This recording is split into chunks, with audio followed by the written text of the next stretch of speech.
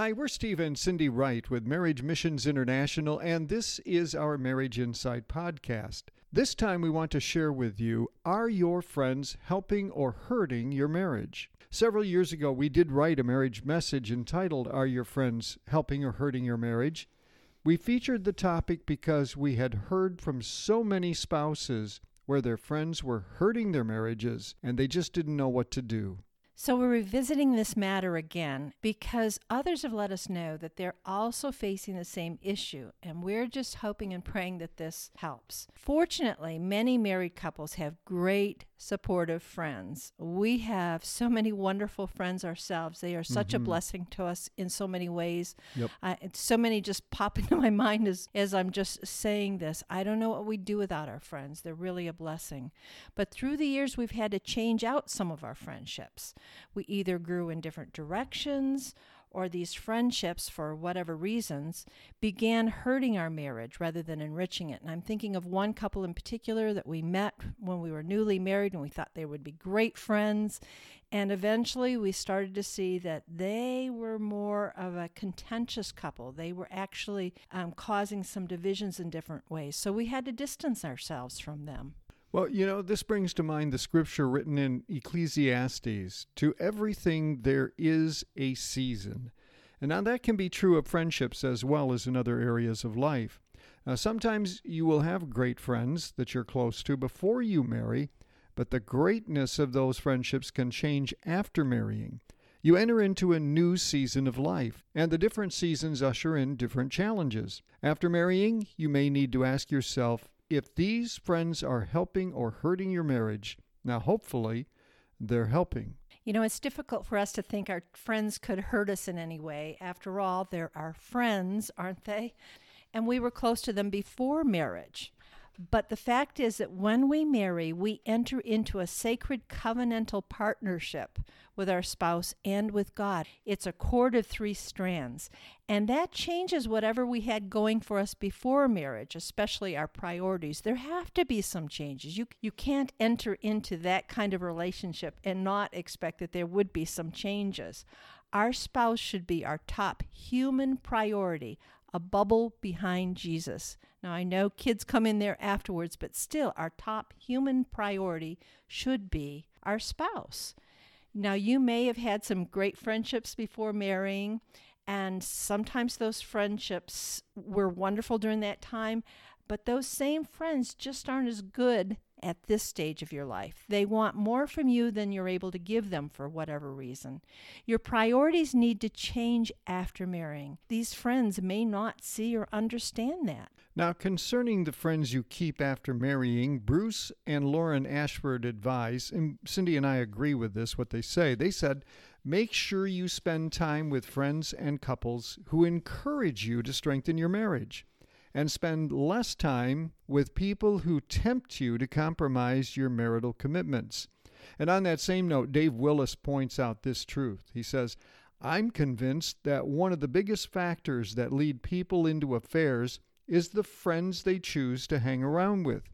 This might sound surprising to you, but I've seen it play out over and over again. In most, but not all cases of adultery, the spouse who had the affair had also been spending time with friends or co-workers who don't encourage marital faithfulness.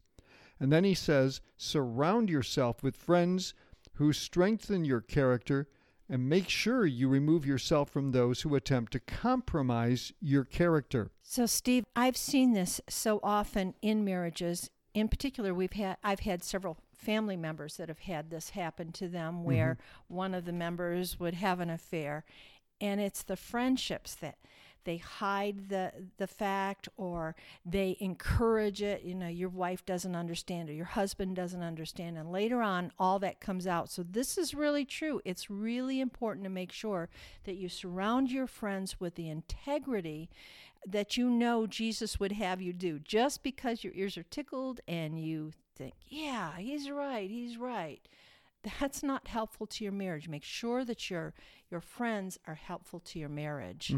I think that goes along, too, with what the saying says. One way of looking at the dilemma is that when fruit is ripe, it's good to partake of it. But when it turns rotten, then it's time to get rid of it. And that's true with some friendships. We need to get rid of some friendships because they are tainting our marriage.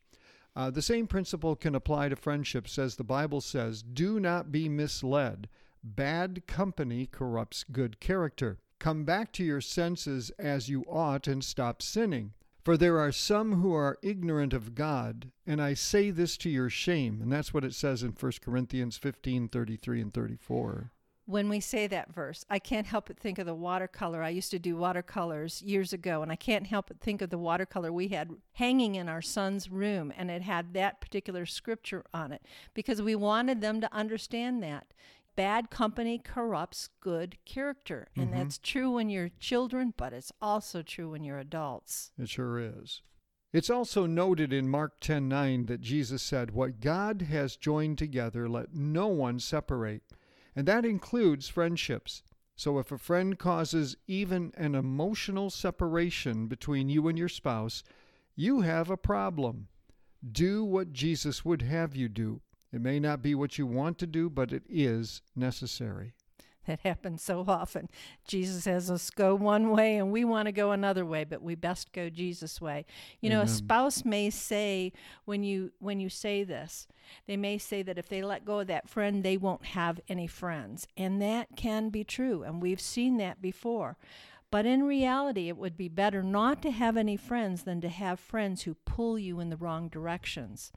It's the Matthew 5 principle that if your hand or your eye causes you to do what you shouldn't, then you should get rid of that which is causing the problem. And friendships can be disposable. We need to realize that they can be disposable. Hopefully they're not, but marriages are not supposed to be disposable.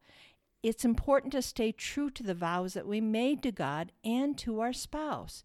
It just comes down to the fact that sometimes friendships can trouble the health of your marriage. Prayerfully consider some good advice from Jeanette and Robert Lauer. And they wrote on this, they said, there are a number of ways in which friends can be detrimental to your marriage. One is when a friend becomes your main confidant. And boy, have we seen that problematic.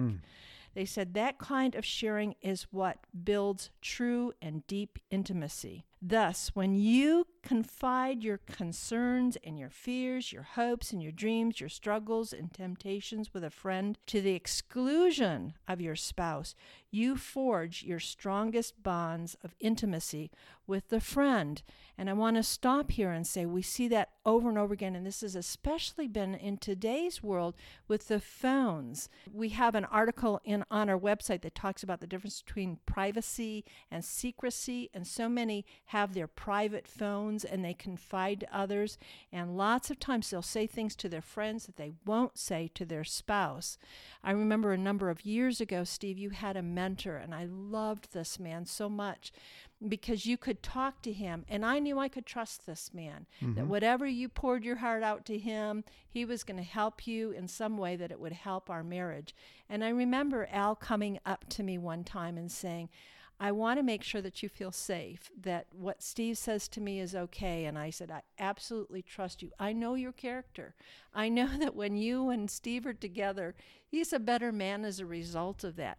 Make sure that your friendships are like that you're not saying things to a friend that you should be saying to your spouse. That's right. And then Jeanette and Robert go on to say, another way in which friendships can hurt a marriage is when they consume too much of your discretionary time. Couple time, the time that you spend connecting with each other and nurturing your relationship, is a premium for most of us. Friends who expect or demand so much of your time that they deprive you of the couple time are foes to your marriage. And I have to say that again is another problem. But, you know, I try to make a point of making sure that Steve has time with his friends. Sometimes, and particularly I see a lot of women that can get that way. We get so possessive of our husbands. It's like, we've got so much to do. We think our husbands should be home helping all the time, and the time should be ours.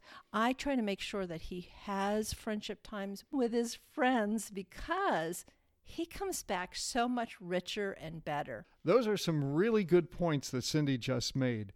Now, just because your friendship was a good one previously, it doesn't mean that it's a good one now. We think about throwing out junk mail. We go to the mailbox, we get a whole ton of junk mail. What do we do with that? We throw it out. But what about junk friendships? Even though it hurts for a time, you need to throw those out as well. Now, concerning this matter, here's a few tough questions to ask yourself about your friendships, which Jeanette and Robert Lauer came up with. Do they enjoy the kind of activities and conversation that strengthens your marriage? Do they make you feel better about your spouse? Also, they said, do they respect and support your need for couple time? And do they celebrate marriage as a rich human experience?